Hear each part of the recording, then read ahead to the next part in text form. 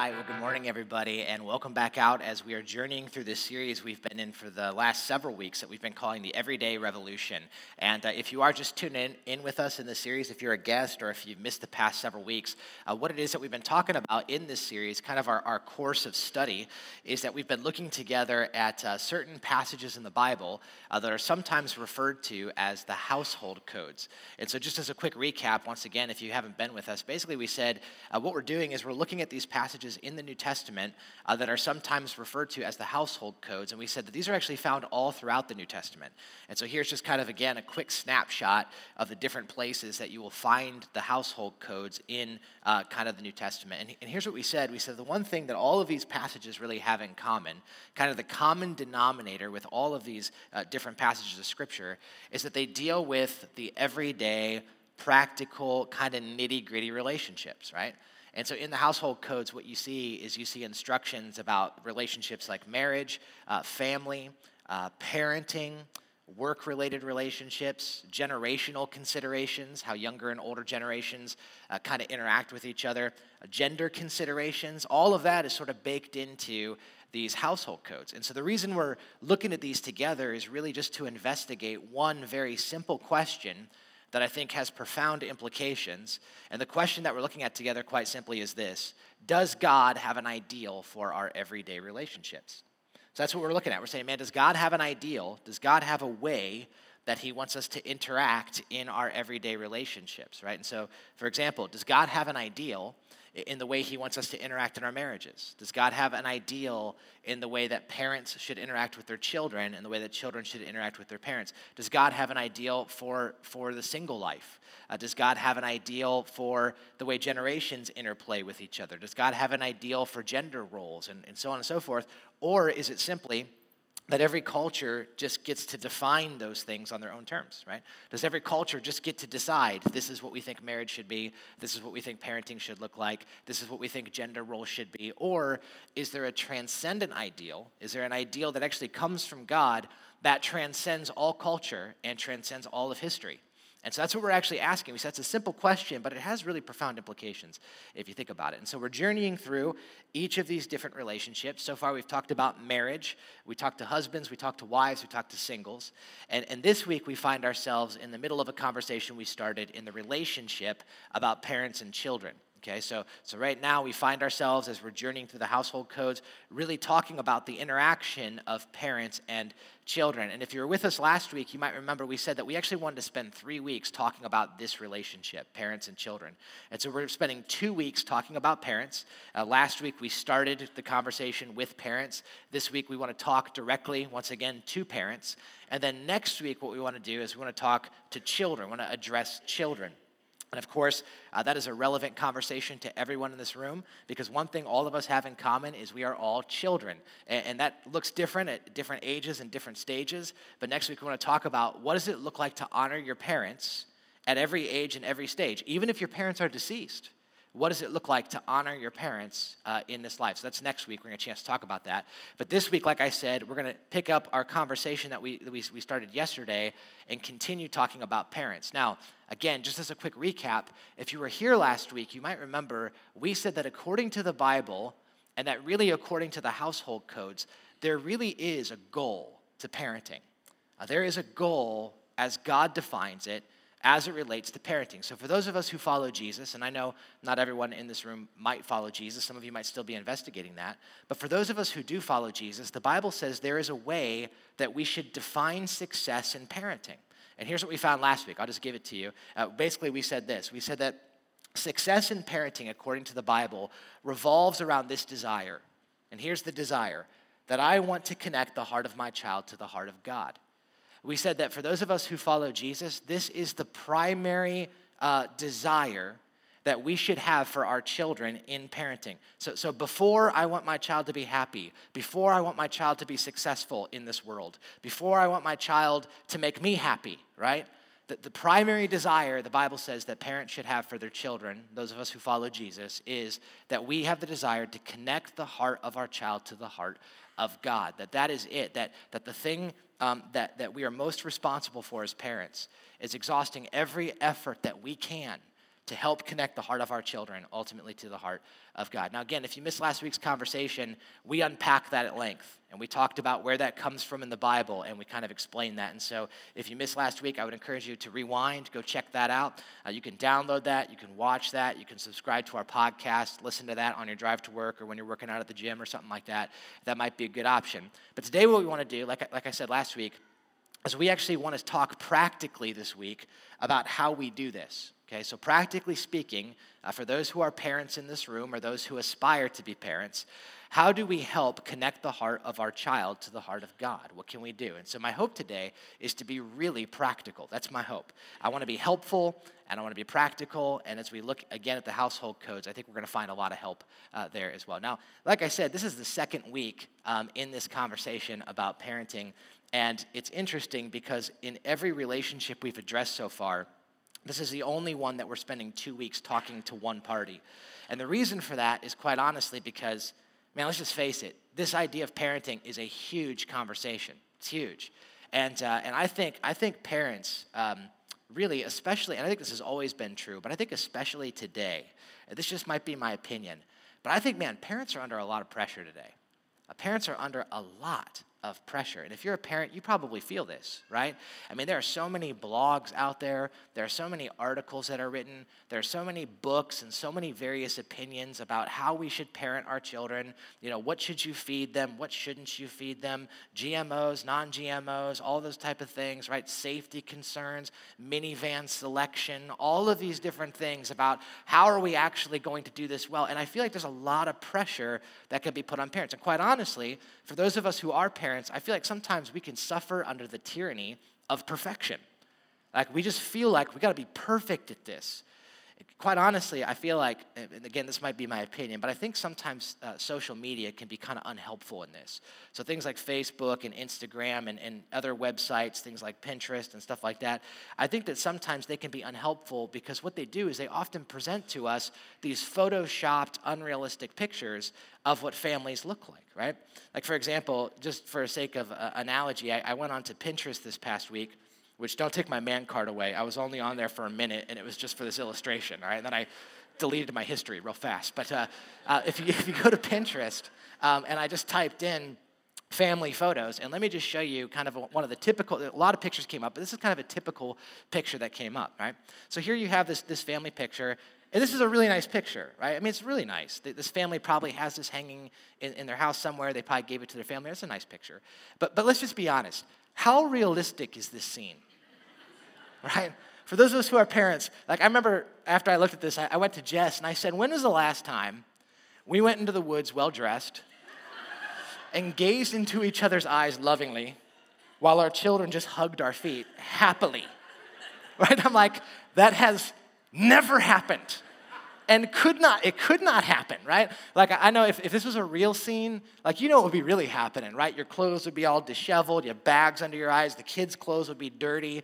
You'd be like, get out of the poison ivy, what do you do? Pull your pants up. Like, that would be the real scene if it was the real picture. So here's the truth, right? The truth is, there is no such thing as a perfect family. There's not. There's no such thing as perfect parents. And so I think that from the very beginning of this conversation, we just have to start by saying that, man, we have to have a lot of grace in this. Because the truth is, parents, man, we're just trying our best. We're trying our best, and I think that we're trying the best with what we know. And I can just speak for myself on this, but I believe that parents need all the help that we can get. And I can just tell you that's true for me. I need all the help that I can get as it relates to raising my kids. And so that's why, by the way, I'm so thankful that God did not leave us in the dark on this topic. God has given us his word, and he has given us a light to help us as we navigate through parenting. And so that's why I'm really excited about getting a chance at diving deeper into what the word has to say today in Ephesians chapter 6. So if you got your Bibles, why don't you take them with me? And let's go back. We're going to pick up where we left off last week over in Ephesians chapter 6. So go ahead and flip there. We're going to find another household code from the Apostle Paul. And in this household code, he's speaking about the parenting relationship, parents and children. So grab your Bibles, go ahead and turn there. If you didn't bring a Bible with you today, that's not a problem at all. We actually have some Bibles that should be laid out there for you. And you can just go ahead and take those, turn to page 816. In those black Bibles, that's where you'll find Ephesians chapter 6, okay? Now, as you're finding Ephesians chapter 6, like I said, my goal today is really, I just want to be helpful. I want to be helpful. And so let me start by giving you a few book recommendations that I think are actually really, really phenomenal that I studied in preparation for this talk today.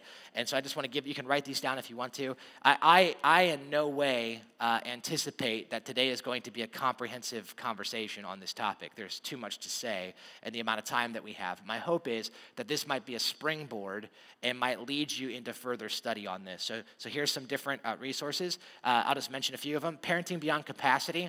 Phenomenal book by a guy named Reggie Joiner. This book is actually all about how the church and how the family interact with each other.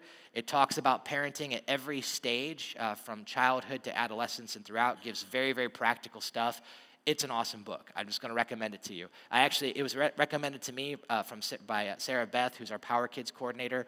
I read it, thought it was amazing. Another book I would really highly recommend, Revolutionary Parenting by George Barna. So George Barna, if you guys have never heard of that name before, he is a stats guru. And what he did was really fascinating. He actually took a group of 20-year-olds, so young adults, who had a vibrant spiritual life. And he interviewed them about what their parents did to raise them. And he noticed certain trends, and he basically kind of concluded, here are some different trends that we can learn from to raise what he calls spiritual champions. Really excellent book. And then the last one I want to recommend is actually an in-house resource. It's an E4 study, which if you've never heard of E4, E4 is actually the online equipping division of Grace Church. And so if you go to our website, www.medinaeast.graceohio.org, you can click on E4, and there you will find a brand new study that just came out a couple weeks ago called the Family Disciple Making Study. There are video sessions, there's downloadable content, and it is phenomenal. And so I would encourage you to go check that out if you're looking for more help. Okay, so today, like I said, Ephesians 6, let's go ahead and jump in, and we'll start off in verse 1. Ephesians 6, verse 1. Here's the household code from the Apostle Paul on parenting. He says, "Children, obey your parents in the Lord, for this is right. Honor your father and your mother, which is the first commandment with a promise, so that it might go well with you and that you might enjoy long life on the earth." Okay, now, these three verses we looked at in depth last week. Here's where I really want to focus our attention is on verse 4. So here's verse 4. "Fathers, do not exasperate your children. Instead, bring them up in the training and the instruction of the Lord." Okay, so the Apostle Paul is giving us his household codes. He's talking about the relationship between children and parents. And as he talks and focuses on parents, I want you to notice again what he says in this very simple verse. He says, "Fathers, do not exasperate your children, but instead bring them up in the training and the instruction of the Lord." Now this verse, even though it's brief, it's loaded with some really practical stuff that I'm excited about kind of looking at together today. But I want you to notice, in fact, my guess is at first glance, one of the things that may have really jumped out to you, and you may have noticed, is do you notice that the Apostle Paul seems to specifically target, when he's talking to parents, fathers? Maybe you noticed that when we were reading this. The Apostle Paul, when he addresses parents, he actually deliberately and poignantly directs his attention specifically to fathers. Fathers, do not exasperate your children. Instead, bring them up in the training and the instruction of the Lord. So here's the question. Why does the Apostle Paul target fathers? Right? Is he just assuming the role of mother? Is that what he's doing? Or is there a reason why he is deliberately kind of pointing out fathers? Well, here's the thing. I believe, after kind of studying this passage a little bit and looking at different commentators, I believe that there is a very specific reason the Apostle Paul is deliberately targeting fathers when he talks about the role of parenting. In fact, if you look at the other household code that's on the parenting relationship, he does the exact same thing. In Colossians 3, he says, "Fathers, do not embitter your children, or they will become discouraged." And so here's the question then. Why is it that there is special attention that's given to the fathers? Well, here's what I think it is. I think there's a lot of reasons, but let me give you a couple of the big ones. One of the big ones, I think, is because if you were here a few weeks ago when we were talking about marriage, we said that in the marriage relationship and in the family relationship, that God has given very specific roles to the husband and to the wife.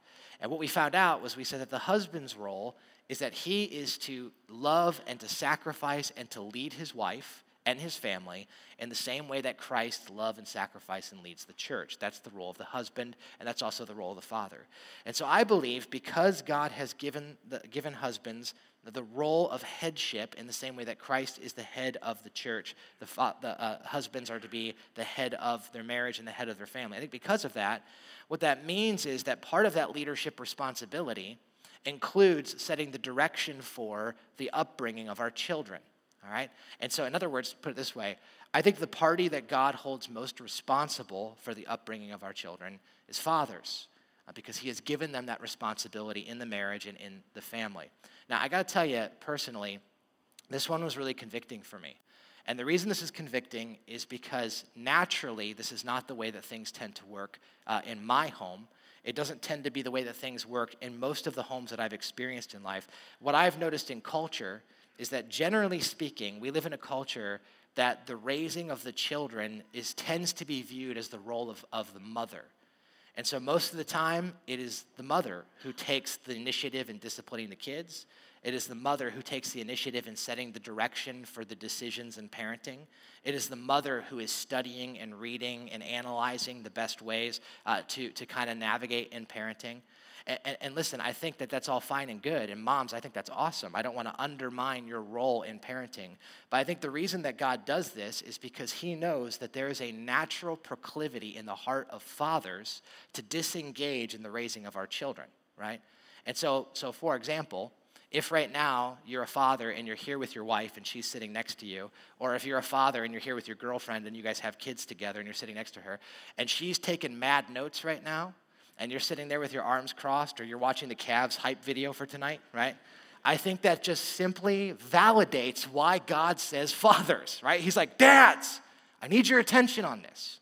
And man, I think God's saying that we have a responsibility here, and I think we need to up our game as it relates to engaging in the raising of our children.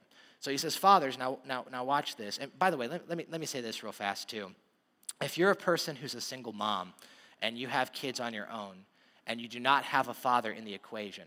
Some of you might be thinking to yourself, well, how does this verse apply to me then? What am I supposed to do about this?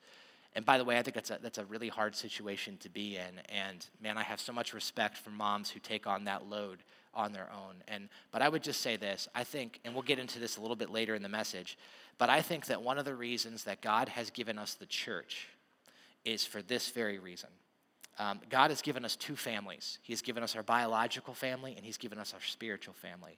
And so one of the things that I would encourage you is that even though you can never replace the role of a biological father in their life, there are many fathers and there are many mothers that we have in the faith. And so I think it just simply validates why it's so important to get connected to the life of the church, get connected to a life group, surround your child with godly influences, people that can invest in their life as well.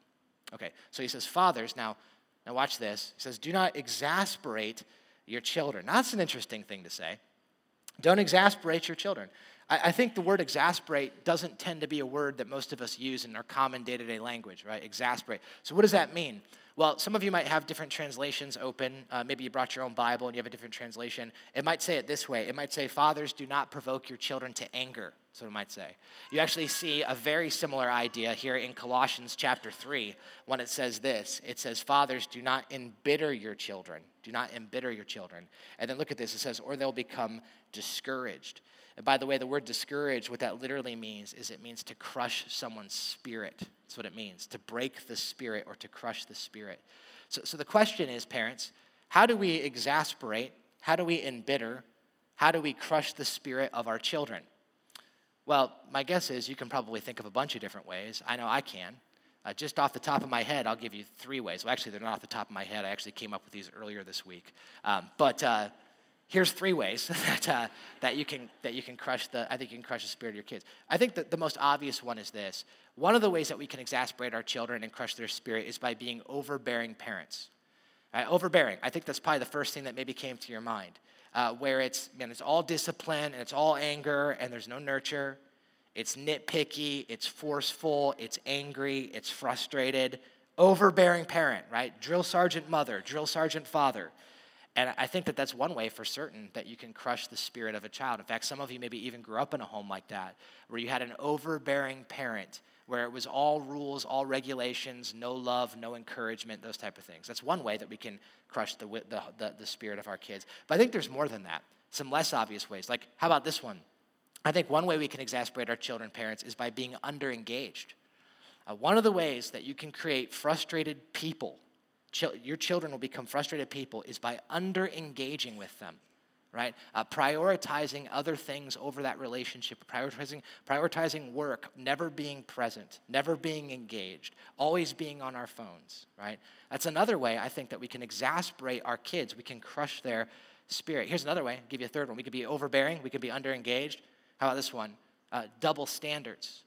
And so I think another way that we can crush the spirit of our kids, that we can exasperate them, is we can have double standards. We can say things like, don't say this and don't do this, and then we can turn around and we can say and do the very things that we're telling our children not to say and do.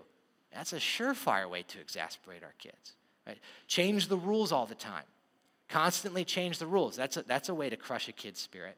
And so I think there's a lot of ways that this can happen, but the Bible goes out to say, don't crush the spirit of your child. Don't embitter them. Don't exasperate them. Now watch what it says here. It says, now instead, which that means, I like this, because it means alternatively, right? So in other words, the Apostle Paul says, I'm going to give you some very, very helpful resources now. So this is what I want you to do. So notice, he says, I want you to bring them up in the training and in the instruction of the Lord. Bring them up in the training and bring them up in the instruction of the Lord. That's what the Bible says. Now, these two words are really powerful words, and I want to get into both of these today. But I want you to notice that both of these words, that we're to bring them up in the training and the instruction, are underneath the heading of the Lord. It's of the Lord. All right, we're to bring them up in the training and the instruction of the Lord. And here's why I think that's so important, because remember what the goal is in parenting. The goal of parenting is to help connect the heart of our child to the heart of God. That's what it's all about. It's in the Lord, right? In other words, and you guys, we said this last week, but I think it's so important to keep this in view. For those of us who follow Jesus, we said this last week, we need to remember that our children are not our own. They don't belong to us.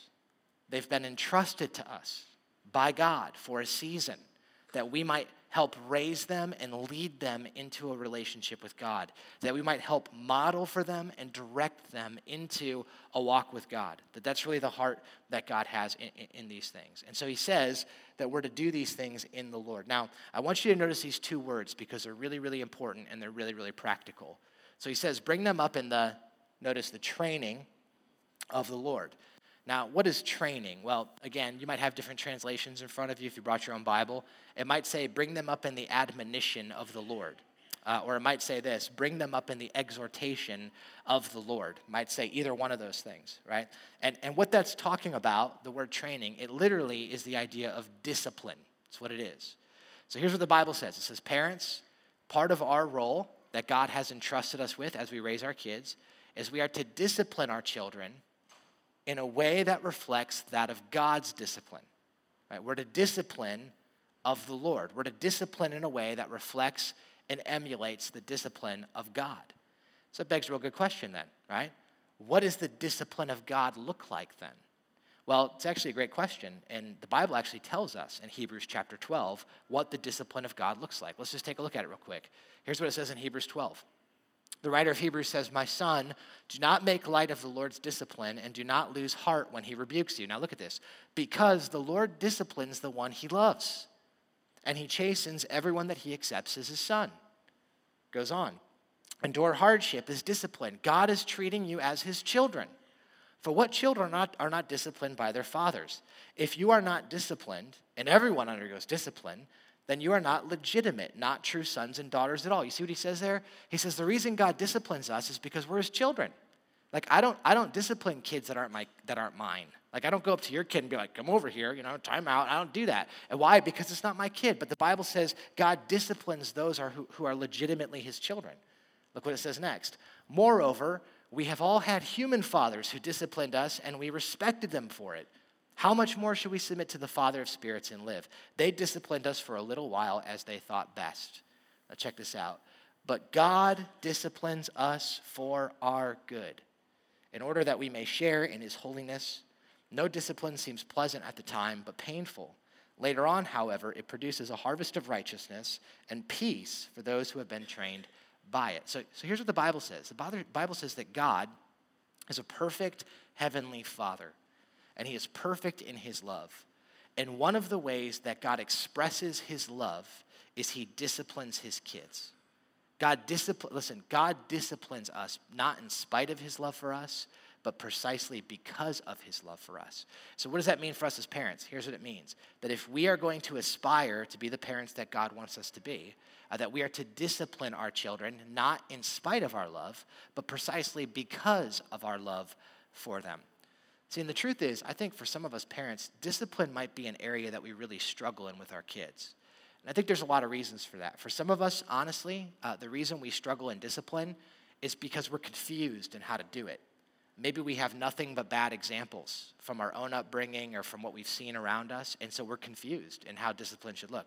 I think maybe for some of us, honestly, maybe we feel guilty because we haven't disciplined our kids in the past, and we feel like if we start doing it now, well, then it's going to seem inconsistent. We feel guilty because we've made some bad decisions in parenting in the past. I think, quite honestly, for some of us, the reason we struggle in discipline is because for some of us, we just really want our kids to like us. The truth of the matter is that if our kids always like us, I think that means we're probably doing this parenting thing wrong. Because the Bible explains that when God disciplines, that when we discipline, it doesn't always make sense in the moment, but it will make sense later on. I love the way Mark Twain said it. He said this was so funny. He said, when I was 14, my father was so ignorant I could hardly stand to have the old man around. He said, but when I got to be 21, I was astonished at how much he had learned in 7 years. Isn't that true? Man, when we're disciplined, it doesn't make sense in the moment. We can look at our parents and we can feel like they're the bad guy or they're the enemy, but later on it makes sense.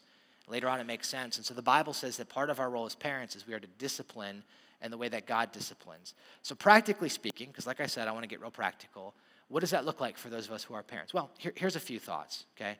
I think practically speaking, what that means is we need to understand that God's discipline is loving. Okay? And we just talked about this a second ago. In Hebrews chapter 12, it literally said, God disciplines those he loves. So what does that mean? Well, I think it means this, that the discipline of God always comes from a heart of love.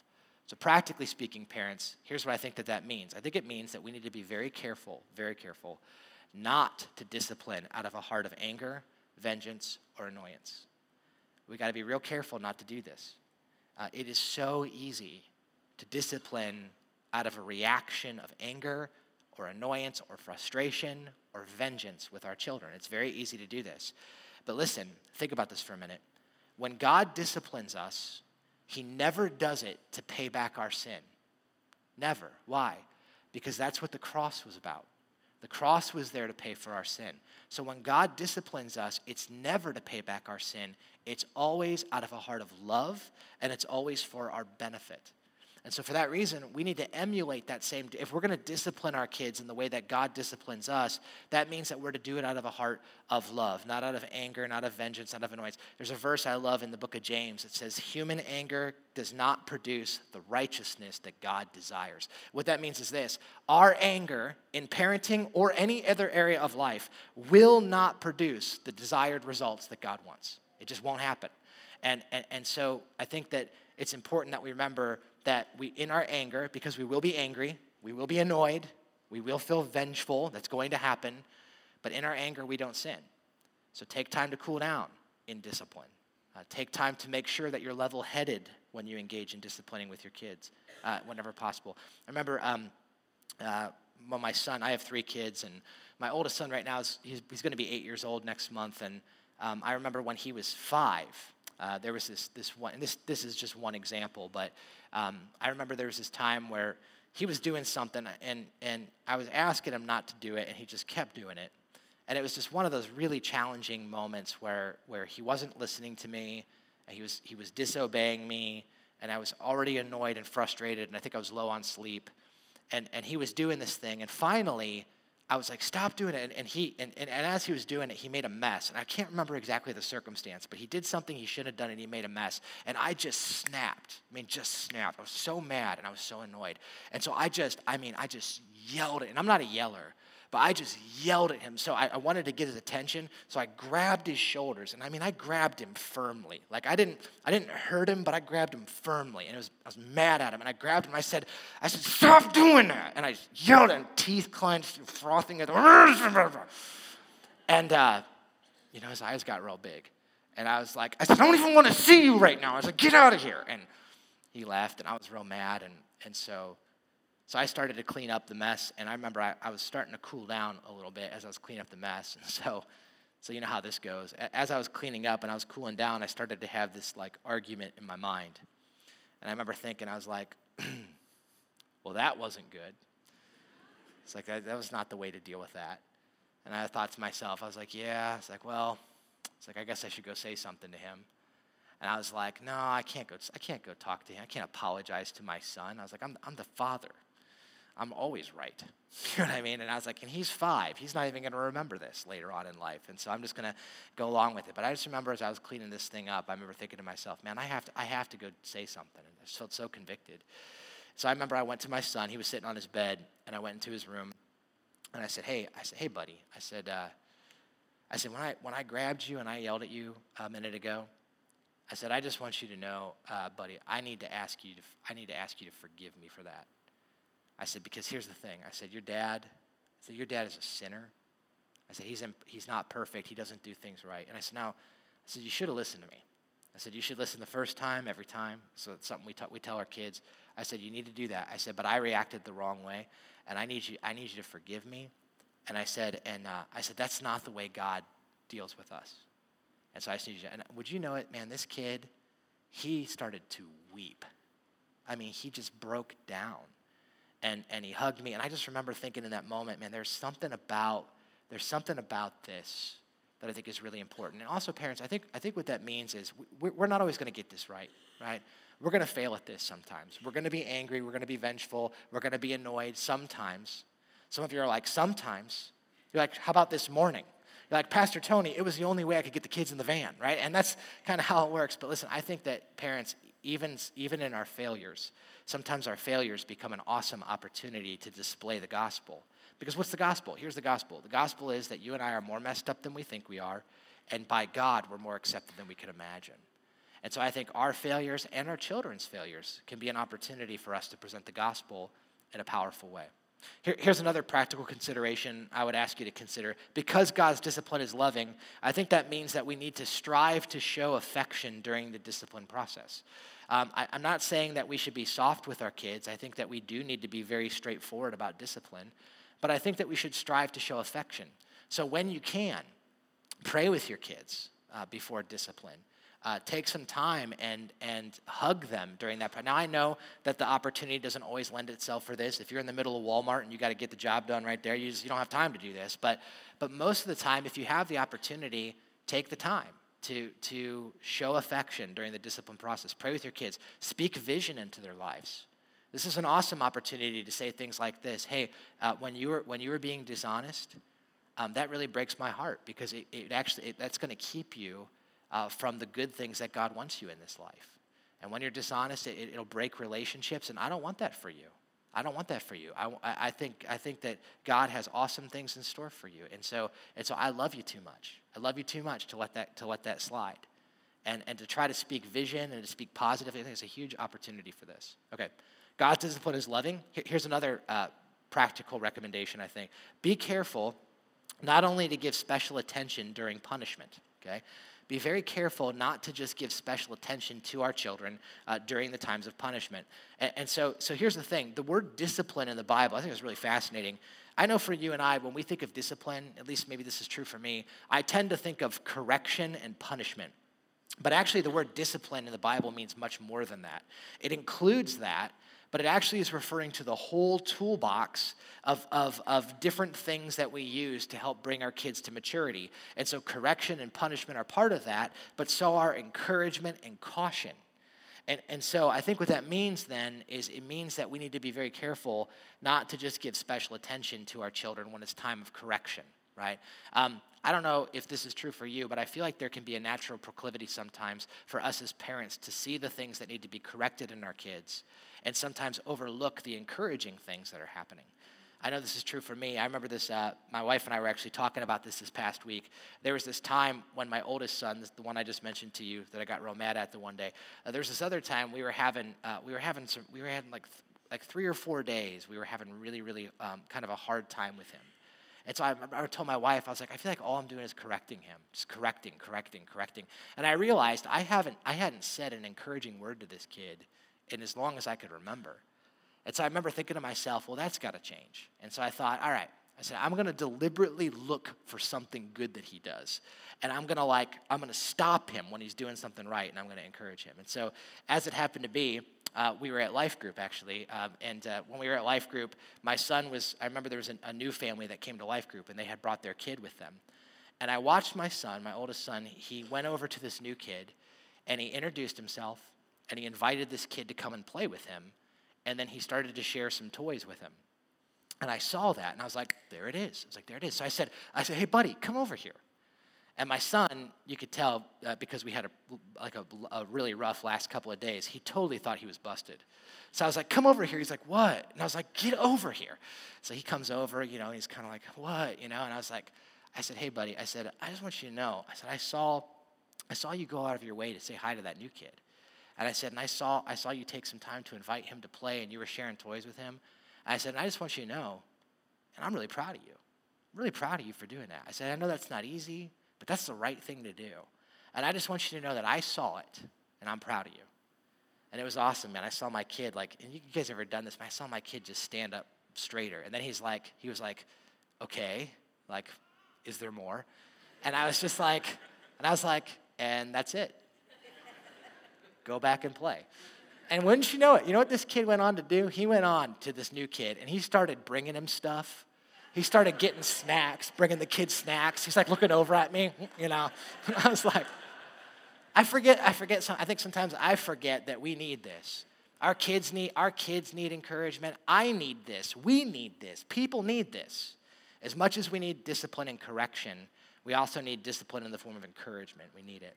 Okay, so God's discipline, that's what we want to emulate. God's discipline is loving. I think here's another really important thing we need to remember. We need to remember that God's discipline is for our good. The Bible actually says that back over in Hebrews chapter 12. It says that God disciplines us for our good. And so in the same way, I think that we need to keep that in mind. You guys, listen, for those of us who follow Jesus, God is so committed to our good. He is so committed to our good that he is not willing to let anything else that's going to keep us or compete for the benefit of us, he's not going to allow that to stay in our lives. And so he disciplines us because he loves us, because he's fighting against those things that are going to damage what's the best for us. In fact, I like the way that the Proverbs says it. Here's what Proverbs says. Solomon says to his son, discipline your children, for in that there is hope. Now look at this. This is really fascinating. Don't be a willing party to their death. Well, that's powerful words right there. Because you see what Solomon is saying? He's saying when we don't discipline our children in the way that God wants us to discipline our children, he says that you actually become a willing party to their pain, to their destruction, to their hurt, to their regret, to their addictions, and even to their death, possibly. And so when we don't discipline, we're not looking out for the best interests of our kids. We're not thinking about the future version of themselves. And so because of that, I think we need to make sure to remember that discipline is always for the good and for the benefit of our children. I love the way that Zig Ziglar said it. Zig Ziglar said it this way. He said, a child who has not been disciplined with love by his little world will be disciplined without love by the great big world. And that's true. And that's true. And so we discipline because we love, and we discipline for the good of our children. So practically speaking, parents, what does this mean? Well, I think here's a couple thoughts. We need to remember, this is a huge thing, we're not fighting with our children. We're fighting for them. And this is a paradigm shift I think sometimes we need to make, especially if you're in the throes of raising teenagers right now, right? You need to remember that we are not fighting with our children. We are fighting for them. We are fighting for our kids against the things that can bring harm into them and can destroy the good that God wants for them in their lives. For example, I have a couple that I know that are parents, and they said something I thought was really interesting. I thought was really good. They said that they consistently discipline for three things. They said, we discipline for three things. They call them the 3 Ds. They said disobedience, disrespect, and dishonesty. Those are the three things that we discipline always for the 3 Ds, for disobedience, dishonesty, and disrespect. And when I heard that, I thought, that's awesome. And the reason that's so good is because I have never met an adult who has been dishonest, disrespectful, or disobedient. It's went well for them. Never met a person like that. And so what those parents are saying is they're saying, we are fighting with our children against these things, disobedience, dishonesty, and disrespect, that will keep them from the best for them. So we're fighting against these. We're fighting against sin with our children. I think it's important that we remember that in the parenting process. Here's another practical thought. I think because we're disciplining for the good of our children, that means that we should strive to learn our children's heart. We should strive to learn their hearts. Listen, if the goal of discipline is ultimately for the good and for the benefit of our child, to help mold and shape their heart, to connect them to the heart of God, that means that the goal of discipline is not behavior modification. That's not the goal of discipline. The goal of discipline is not to get our kids to do the things we want them to do. It's more than that. It's about shaping their heart. And so because of that, I think it's really important, parents, that we strive to understand the heart of our children. Many of you have been parents way longer than I have been, and you could speak with this with much more authority than I could. But let me just say something that I know, and you know this as well. Every child is just so different. They're so different. My kids are little, but I can see this in them, man. My middle kid, my middle son, he has the most conscious, like self-conscious, guilt-stricken kid I've ever met in my life. He will put himself in timeout if he feels like he did something wrong. I will walk past him sometimes, and he's sitting in a chair, and I'm like, what are you doing, buddy? And he's like, I'm in timeout. I'm like, what for? He's like, I did something I felt like was bad. And I'm like, who are you? You're clearly not my child, you know? And so I have to deal with him differently. I have to know his heart. I have to know what he responds to. I have to know what exasperates him. What exasperates him might not be what exasperates my little daughter. My little princess, she's 16 months old. She's the sweetest little girl you've ever met, but she is the most fiery girl. I'm telling you, this girl, she will look you in the eye and defy you with a smirk on your face. I'm telling you, there are times I'm just like, no, stop. And she looks at me almost just like, what are you going to do about it? And I'm just like, I got my hands full with her. But I have to know her heart. I have to deal with her differently. Sometimes I think parents want a one-size-fits-all approach to discipline. The truth is there's not one, because there is not just one-size-fits-all children. And we need to know their hearts. Real practical suggestion on this, I would encourage you, if you're a parent, man, go check out the 5 Love Languages. 5 Love Languages by Gary Chapman. It's an awesome book about knowing the heart of how a person feels and accepts and gives and receives love. And I think it's helpful. It's helpful to help know the heart of our kids. Here's another practical thought. I think we need to remember that discipline should take on different forms as our children grow. Because it's for their good, discipline should grow as our children grow. It should change and form differently. Like I said, my whole goal today is to be helpful. So let me show you something that I thought was very helpful. I actually adapted this slightly from Reggie Joiner's book that I recommended earlier, but I thought this was really helpful for me, and so I just want to share it with you. But in there, we talk about the seasons of parenting, that discipline and that parental focus changes over the duration of a child's life. And so the first season would be kind of the early years. That's basically from birth to 5. And basically what they said there is that is a season where we need to be really focusing on teaching obedience. And we talked about this last week, that the foundation that God wants us to lay with our kids is that of obedience, to teach them to obey their parents. And so obedience is really in the early years. So parents in this season will oftentimes say things like this. They'll say things like, I feel like all I'm ever doing is correcting my child. And to some extent, it's true, right? It's a lot of teaching to obey, teaching to obey, teaching to obey. Now, the hope is that as you lay down that foundation, that will allow you to move into the next season of parenting from about 6 to 12, where now you're focusing on training. So training, what's training? That's training character, things like honesty, respect, kindness. It's the training of the Lord. We'll talk about that here in a minute. training, right? And then the hope is that as you invest in that and you lay that foundation, that will lead into the adolescent years where you're focusing more on coaching. Of course, coaching is more guidance. It's more hands-off. It's not helicopter parenting. It's not micromanaging. At this point, it's a lot of coaching and guiding. The truth is, for most of us in our lives and for our children as well, most of the biggest mistakes that we make in life happen about in this time, right? And because of that, parents need to have a lot of patience. Parents need to be to have a lot. It takes a lot of patience. It takes a lot of not overreacting in those times to coach through how the gospel applies in those situations.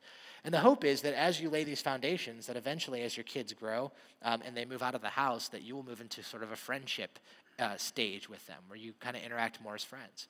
Here's the thing: the reason I thought this was so helpful, by the way, is because if you're a person that has little kids, or if you guys are expecting, or if you hope to be parents one day, I think that understanding that this is a kind of a good framework to think is actually really helpful. Because it seems like a lot of parents today try to focus on this stage first. They focus on friendship. I just want to be friends with my kids. Well, the problem with that is if you start there, you're going to spend the rest of your parenting years working on this one. And it gets harder the more you kind of get into that. So I thought that was really helpful, and I wanted to kind of share that too. One more thought on this one: if God's discipline is for our good, I think that means this: that for the looking out for the best interest of our children, whatever you do in discipline, you got to do it consistently. Now, there's all kinds of theories about discipline and what should you do and what shouldn't you do, and timeout or spanking or whatever that looks like, and should I spank my kids? And by the way, if your kids are teenagers and you're asking that question, we probably need to have a bigger conversation, right? But the whole thought about this, what I think basically is, whatever you do, you just got to do it consistently. You got to do it consistently. One of the best ways, parents, that we can serve our children is by being very clear on where the lines are. Don't be an Etch-a-Sketch parent. You guys remember Etch-a-Sketches? Those toys, you could use the knobs and draw lines and shake it up, and then you could Don't be an Etch-a-Sketch parent where you draw certain barriers and boundaries in lines, and then the next day you shake it up and you have new lines. That is a surefire way to exasperate your children. And whatever you do, do it consistently. One of the best ways that you can serve your children is that they know what the lines are, and that we can kind of serve in those ways together. I think if we don't do this, if we don't discipline consistently, it creates this low-grade frustration, that the kids are frustrated and the parents are frustrated, and no one's ever totally happy because everyone's a little confused. And I think one of the best things we can do is just be clear and be consistent that these are what the rules kind of look like. Okay, so once again, back to our verse. We're not to exasperate our children. We're to bring them up in the training, the discipline of the Lord. And I just want to focus quickly on the second word. The Bible says that we're to bring them up in the instruction of the Lord. The instruction. Now, what's that talking about? Well, the instruction of the Lord is actually a word that literally means to educate. It also is the same word that means to teach. So what is that talking about? Here's what it's saying. It's saying that parents, part of our God-given responsibility is to discipline our kids the way that God disciplines his kids, right? With love and for the benefit of them. But then the Bible also says that part of our responsibility is that we are responsible for training our children in the teaching and education of the Lord. That is to say, that parents, God has given us the responsibility to both model what a relationship with God looks like, and also to explain what the teachings of God are. That God has given us that responsibility. Now, you guys, I think this is really important because it introduces a paradigm shift that I think for a lot of us, we don't think this way. But what this tells us is this, that the home, the Bible tells us this, the home is actually the first laboratory for the spiritual growth of children. That our home, that the parenting relationship is actually God's intended first laboratory for the spiritual growth of our children. Now, like I said, for some of us, this is a far departure from the way we think, because maybe for some of us, this is a far departure from the way we grew up, right? And so maybe the way you grew up, or maybe the way that it interacts now, is that the spiritual aspect of your child's life is confined to 1 hour a week on Sunday morning, but the rest of your life really doesn't have anything to do with it. And the Bible would look and say, no. Actually, the first laboratory, the first place that God wants the teaching of God to be explained and to be modeled is actually to be in the home. That's the first place for spiritual growth of children. In fact, like I said, this is a biblical idea. This is true all throughout Scripture. If you go back to the Old Testament in Deuteronomy chapter 6, there's a very, very famous passage that is referred to as the Shema. This happens right after the Ten Commandments, and I want you to notice what it says. Here's what it says. These commandments, the 10 commandments that I give you today, are to be on your hearts. Impress them on your children. Talk about them when you sit at home, when you walk along the road, when you lie down, when you get up. Tie them as symbols on your hands, bind them on your foreheads, write them on the doorframes of your house and on your gates. Now here's what I want you to notice, okay? You can see that all of this, talk about it when you sit down, when you get up, when you lie down, when you're walking around, put it on the walls of your house, bind it to your, yourself. Basically what he's saying is this needs to be a regular part of everyday life. Now here's what I think is so fascinating. Moses has just given the 10 commandments, and do you notice God's prescribed method for helping the next generation understand those commandments? You notice what it is? Moses doesn't say, hey, I want your children to know these commandments, so have them come to the temple once a week, and I'm going to teach them the 10 commandments. That's not what he says. He says, no, parents, this is actually part that needs to be part of your everyday life in your home. And so because of that, what it means is that the home is the first laboratory for the spiritual growth of your children. Like I said, for some of us, this is a far departure from maybe what we see in our day-to-day life right now, right? So practically speaking, what does that mean? Well, parents, here's what I think it means. I think it means that our relationship with God, our personal relationship with God, is paramount in helping connect the heart of our children to their Heavenly Father. Look, you guys know this as well as I do. You can't fake this stuff. You just can't fake it. Either following God is a priority in your life or it is not. And you certainly can't fool your children. You can't. Your kids know you so well. I mean, think about how well you knew your parents. Your parents couldn't fool you. You can't fool your children either. And so I think what that means is that parents, one of the best things we can do for our children and for the task that God has given us is prioritize a personal relationship with God. That's got to be huge. Because, you guys know this, stuff is better caught than taught. Right? It makes more sense when you see it played out than it does when someone just tells you what it should look like in your life, right? So I think what that means, parents, is that our relationship with God is paramount. But I think another thing it means is this. I think it means that we need to work to establish some kind of rhythm in our family that allows the spiritual growth to be a normal part of kind of our family life. So I'll just give you a couple recommendations. Like I said, I want to be helpful. So here's just a few recommendations from things I've seen and things I've tried and people I've talked to. All right, here's one. What if you did this? What if you just said, you know what? We're going to establish a regular time, maybe once a day, maybe every other day, where we as a family get together to read the Bible and to pray. Read the Bible and pray. And some of you are like, I don't know anything about the Bible. I'm not a Bible expert. You don't need to be a Bible expert. You could just pick up the Bible. In fact, here's a recommendation. You could read the book of Proverbs together. The book of Proverbs is a book that's written from his father to his son. It's all about wisdom. It's all about character. That would be a great place to start. Read a chapter of Proverbs. Read a couple Proverbs every day and talk about it as a family and pray about it. You do this before dinner, after dinner, before bed. I could just tell you this is, I think, a huge thing to put as a rhythm of your family to help this sort of be the scenario, right? I could just tell you that my family and I, we've been trying to do this as long as I can remember. Before bed, we'll get the Bible out, we'll read it with our kids, and we'll try to have a time of prayer. And I know that even when I say that, when I tell you guys that my family tries to do this, that maybe you have a picture in your mind of what that looks like. And you might imagine my children being well-behaved, sitting around me, and I'm, standing up with the Bible as the Honorable Reverend Lavigny and reading this to my children. And let me just say, that's not what it looks like at all. Not at all, right? I mean, it's real life. It's gritty. So most of the time, what it looks like for my family, it looks like a lot of stop picking your nose, quit hitting your brother, right? Pull your pants up. It's a lot of that kind of stuff when we're doing that together. Usually we're reading the Bible and they're goofing off and someone manufactures a foul odor and we need to evacuate the room. Like, that's a normal thing. And I'm just saying, this is real, right? This is gritty and it's raw, but it's worth fighting for. To establish some kind of regular rhythm in this, I think is huge. Here's another recommendation I might give you. I thought this was really helpful. Maybe work on scripture memorization with your kids. At any stage, at any age, there's some awesome apps out there. There's apps like Scripture Typer. There's apps like Quizlet. These are awesome apps that you can do scripture memory. I know Tim Keller, he's a pastor out in New York City. He said something I thought was awesome. He said, teaching our kids to memorize scripture at a young age. He said, even if they don't understand what it means. He said, it's a lot like putting logs in a fireplace. That even though the fire hasn't come yet, and even though the Holy Spirit might not have entered their life yet, that when the fire of understanding and the Holy Spirit comes, it has something to work with. And so I know a family, for example, they actually have a blackboard in their kitchen, and they have a verse they memorize every week. And then if their kids memorize a certain amount of verses, they will all go out and do something fun together. I thought, that's awesome.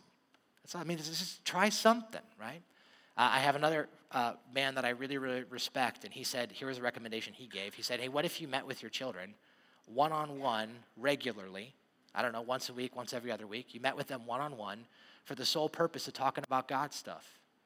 And so you get a time to just be with them, read the Bible together, memorize scripture, check in on their heart, see how they're doing, just to connect, to talk with them. And I just got to tell you, this friend that I'm telling you about, this man I really respect, he's 65 years old now, he has grandkids. And I remember he was talking about, he said, when my kids were about 4 or 5, I started meeting with them one-on-one every week to connect about God stuff. And he had 3 kids. And he said by the time that his kids were teenagers, only one of them really rebelled against him. One of them kind of got involved in the drug scene. And he said even when she was involved in the drug scene, she never missed our weekly connects. She never missed it. And then he went on to explain how now his kids are grown, and by God's grace, they're all walking with God and serving God in awesome ways. And with tears in his eyes, this man said, I just want this so badly for you. I want this so badly for you. And I remember when I heard that, I just thought, that's wisdom. That's just wise. It's really smart stuff. So a lot of different ideas, a lot of different things you can do. And again, I'm not saying you have to do all this stuff. I'm just trying to whet your appetite with things that you can do, because the first laboratory for the spiritual growth of our children is us parents. It's us. God has put that on us. However, I think the second thing is true too, and that's this, that the church is the second laboratory for the spiritual growth of children. As I mentioned earlier, God has been so wise that he's given us 2 families. He's given us our biological family, and for those of us who follow him, he's given us the church. And we are brothers and sisters in Christ, and we are mothers and fathers in Christ, and we're kind of like a big family together. And so because of that, I believe that if we're going to raise our children in the Lord, in the instruction of the Lord, that part of that includes being connected to the life of the church. That's what God wants for our children, right? That the church is here to partner with us in parenting. And I think, practically speaking, parents, what that means is that we need to help our kids belong in the church. We need to help them belong in the church. And what do I mean by that? Well, here's what I mean. I heard someone say it this way one time. I thought this was so helpful. They said every child is a visitor somewhere, and they belong somewhere. And he said, is your child a visitor at church, or do they belong at church? Does your child belong on the sports field, but they visit at church? Do they belong with their social network at school and visit the church? Or are we helping them to belong at the church? And of course, parents, we know this, right? We know this. It's impossible to help our kids belong at the church if we ourselves are just visitors. It's not going to happen. It doesn't translate that way. And so I think that's why it's so important that in the task of parenting that we prioritize being connected in the life of the church. This is why life group's so important, man. I can just tell you, for those who are connected to life group, it does an amazing thing in the life of your family. The connection that happens with the kids that carries over into the weekends, the friendships that happen there, the godly influences that surround them. By the way, I think this one is really important if you have teenagers. It's important at every stage, but I think it's really important if you have teenagers, because honestly, as you grow you want to try to widen the circle of influence in their life of godly people who can speak into them, right? Because the truth is that, when we were teenagers, we didn't tell our parents everything. Your teenager is not going to confide everything in you either. So the real question is, are there people they can confide in, that you trust, that love God, that are going to set them in the right direction? And so I think it's important that we help our children belong in the church, to get them connected to these things together. All right, now I could go on and on and on and on and on about all of this, and I'm just not, for time's sake. And so I'm going to draw the line there. I'm going to invite the band to come up. And as they make their way up, I just want to close with kind of a couple just last thoughts, okay? Here's a few last thoughts. For many of us, we come from some pretty broken families. And the ideal picture that I think God wants for some of us might seem so far outside of reach because of the scenarios that we find ourselves in. But I just want to encourage you in this, that once again, no matter how dysfunctional our biological family might be, I think that this is, again, why it's so significant that God has provided the church, that he's given this to us, that we can partner together in this, that we can parent beyond our capacity because we have each other. It's an awesome thing.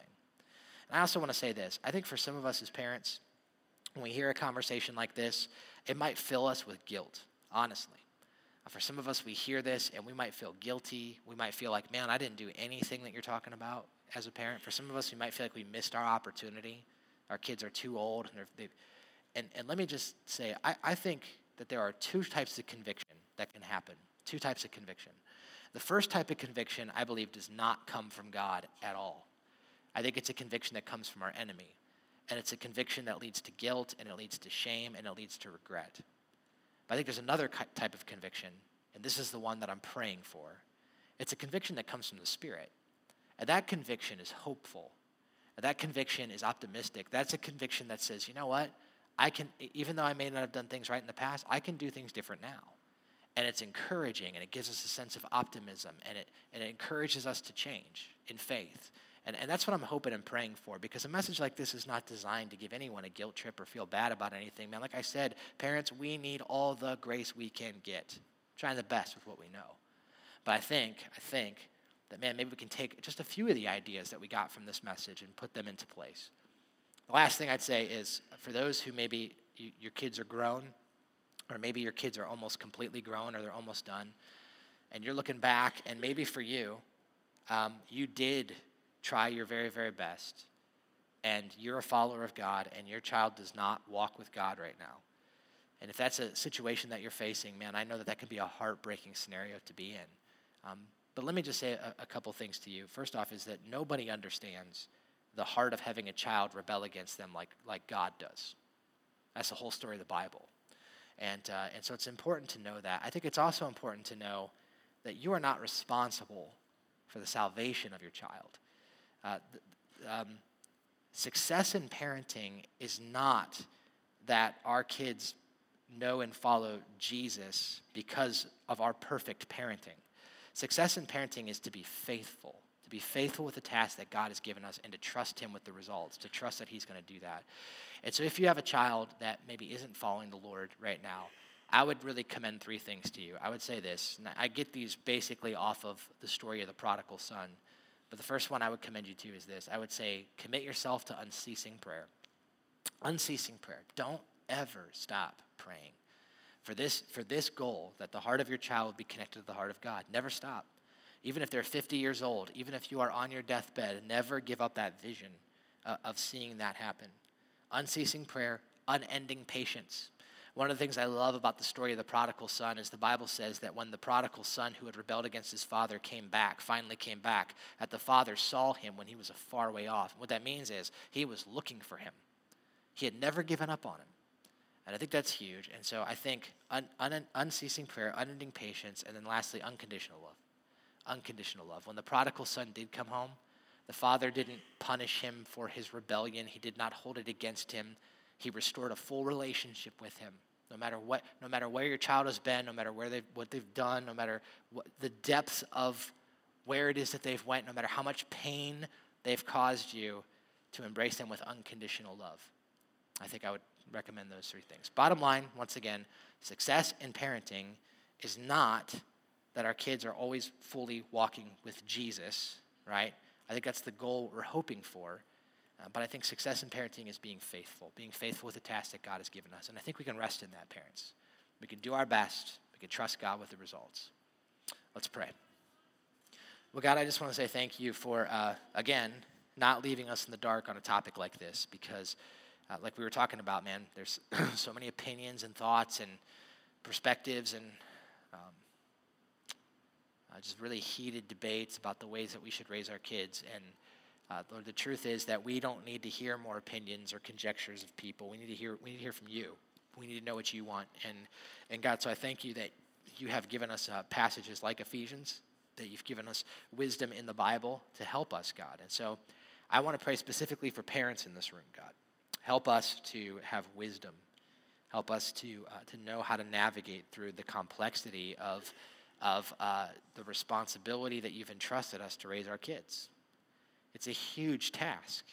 It's a huge responsibility, and it's terrifying. But God, it's also awesome, because we know that we can trust you, and we know that ultimately they're your kids. You love our kids more than we ever could love our kids, which seems unfathomable. But because of that, Father, we trust you. We trust your sovereign will, that you will accomplish in our children the things that you want to accomplish in them. Give parents patience, give them wisdom. I pray you give them strength. And God, I pray you give them motivation. Motivate us, Father, to be the parents that you want us to be. I want to ask these things in Jesus' name. Amen.